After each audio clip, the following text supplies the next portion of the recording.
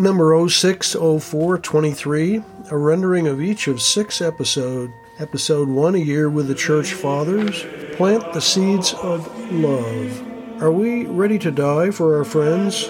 Maybe not yet, but St. Augustine shows us where the seeds of that perfect love can start to grow in us.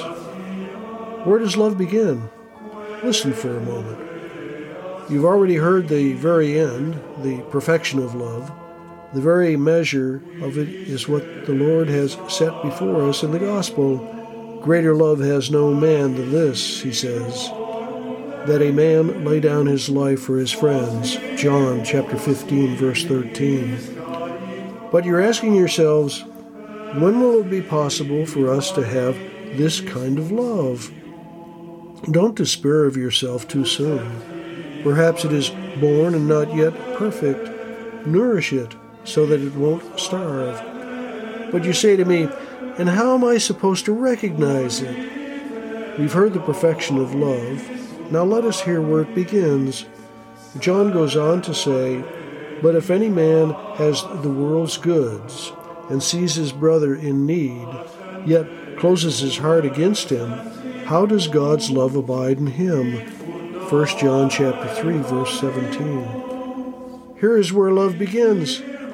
If you're not yet up to dying for your brother, you can still be up to giving what you have for your brother.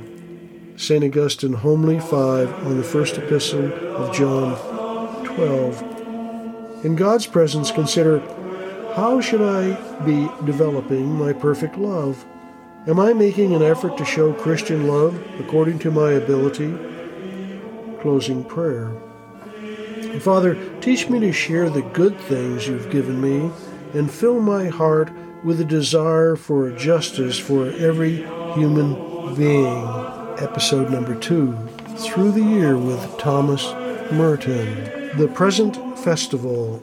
The rain has stopped. The afternoon sun slants through the pine trees, and how those useless needles smell in the clean air. A dandelion long out of season has pushed itself into bloom between the smashed leaves of last summer's day lilies.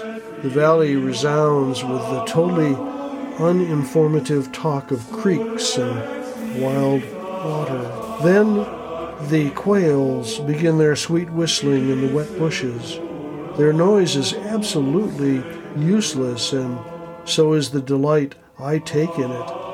There is nothing I would rather hear, not because it is better noise than other noises, but because it is the voice of the present moment, the present festival. Yet even here the earth shakes. Over Fort Knox, the rhinoceros is having fun, raids on the unspeakable. Episode number 3, Magnificat, April 2023, Volume 25, Number 2. Item number 1, a reading from the Gospel according to John, chapter 13, verses 1 through 15. Before the feast of Passover, Jesus knew that his hour had come to pass from this world to the Father. He loved his own in this world, and he loved them to the end. The devil had already induced Judas, son of Simon the Iscariot, to hand him over. So during supper, fully aware that the Father had put everything into his power and that he had come from God and was returning to God, he rose from supper and took off his outer garments. He took a towel and tied it around his waist. Then he poured water into a basin and began to wash the disciples' feet and dry them with the towel around his waist. He came to Simon Peter, who said to him, "Master, are you going to wash my feet?" Jesus answered and said to him, "What am I doing? You do not understand now, but you will understand later." Peter said to him, "You will never wash my feet." Jesus answered him, "Unless I wash you, you will have no inheritance with me." Simon Peter said to him, "Master, then not only my feet, but my hands and head as well." Jesus said to him, "Whoever has bathed has no need except to have his feet washed, for he is clean all over. So you are clean, but not all. For he knew who would betray him. For this reason he said, not all of you are clean. So when he had washed their feet and put his garments back on, and reclined at table again, he said to them, do you realize what I have just done for you? You call me teacher and master, and rightly so, for indeed I am. If I therefore, the master and teacher, have washed your feet, you ought to wash one another's feet. I have given you a model to follow, so that I have done for you, you should also do. The Gospel of the Lord. Item number 2, meditation of the day. Men who believe. In a letter that Pope John Paul wrote to priests throughout the world for Holy Thursday, he tells of a custom that developed in many localities behind the Iron Curtain, where persecution left no priests. I had already learned of such an event some years ago from my friends. It happens there that people go to an abandoned church, or, if no one longer exists, to a cemetery where a priest is buried. They place the stole on the altar or on the tombstone and pray together the prayers of the Holy Eucharist. At the place where the consecration would occur, a deep silence ensues, which is sometimes interrupted by weeping. The Pope then goes on and turns to us priests. He says, dear brothers, when doubts about your vocation sometimes assail you, when you doubt the meaning of it and ask yourselves whether it is socially unproductive or even useless, then reflect on this fact. Think how much the people yearn to hear the words that only the lips of a priest can pronounce, how much they yearn to receive the body of the Lord, how anxious they are waiting for someone to be able to tell them, I forgive you your sins. Contrasted with this humility of faith, how petty the recommendation of many theologians seems. In an emergency, anyone can pronounce the words of consecration. No man can dare on his own to use the I of Christ and his I without blaspheming. No one can say on his authority, this is my body, this is my blood, I absolve you from your sins. And yet we need these words as much as our daily bread. When they are no longer spoken, the daily bread goes stale and social achievements become empty. So this is the most profound and at the same time the most exciting gift of priestly ministry, which only the Lord can give.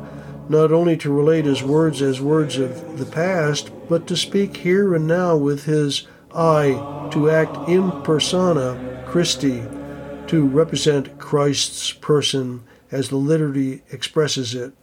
Basically, we can derive from this the whole nature of priestly activity and the commission of priestly life. Certainly, even if a priest contradicts these words with his life, they are still effective precisely because the I of Jesus Christ is what matters here, and not the man's ego. The man does not forgive sins, but he does. The body of this or that man does not become present, but he does.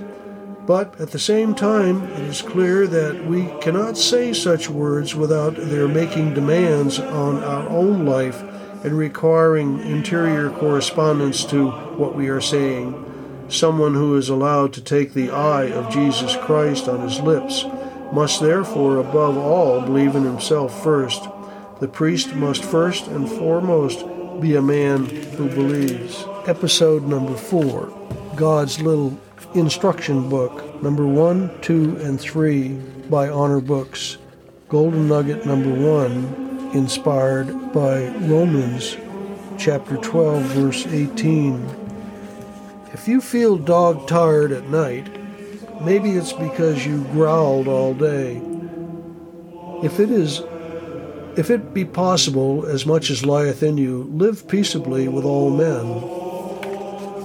Golden Nugget number 2, inspired by 1 Thessalonians chapter 5, verse 22. If you don't want the fruits of sin, stay out of the devil's orchard. Abstain from all appearance of evil. Golden nugget number 3, inspired by Proverbs chapter 20, verse 7. Our children are like mirrors. They reflect our attitudes in life. The just man walketh in his integrity. His children are blessed after him. Episode number 5, Chesterton Day by Day. Fairy tales do not give a child his first idea of boogie. What fairy tales give the child is his first clear idea of the possible defeat of boogie. The baby has known the dragon intimately ever since he had an imagination. When the fairy tale provides for him is a St. George to kill the dragon. Exactly what the fairy tale does is this: it accustoms him by a series of clear pictures to the idea that these limitless terrors have a limit, that these shapeless enemies have enemies, that these infinite enemies of man have enemies in the nights of God, that there is something in the universe more mystical than darkness and stronger than strong fear. When I was a child, I have stared at the darkness until the whole black bulk of it turned into one Negro giant taller than heaven. If there was one star in the sky, it only made him a cyclops. But fairy tales restored my mental health. For next day, I read an authentic account of how a Negro giant with one eye of equal dimensions had been baffled by a little boy like myself of similar inexperience and even lower social status by means of a sword, some bad riddles, and a brave heart. Tremendous trifles. Episode number 6, Reflection. It is said about an ancient orator that he labored day and night to perfect himself in the art of oratory. Someone said to him, Demosthenes does not want you to be the chief orator, to which he immediately retorted, Neither will I allow him to be the only one. If you cannot be a first-class saint like St. Anthony, do not shrug your shoulders and say, Nothing can come of me. Increase your efforts and doubt your talent. In my Father's house are many mansions, said the Lord. John chapter 14, verse 2. If you merit to settle in the least of these dwelling places, you will be more glorious and more fortunate than all of the rulers who have ever existed on earth, to each according to his own talent. You will not be a St. Anthony, but neither will St. Anthony alone occupy the kingdom of God.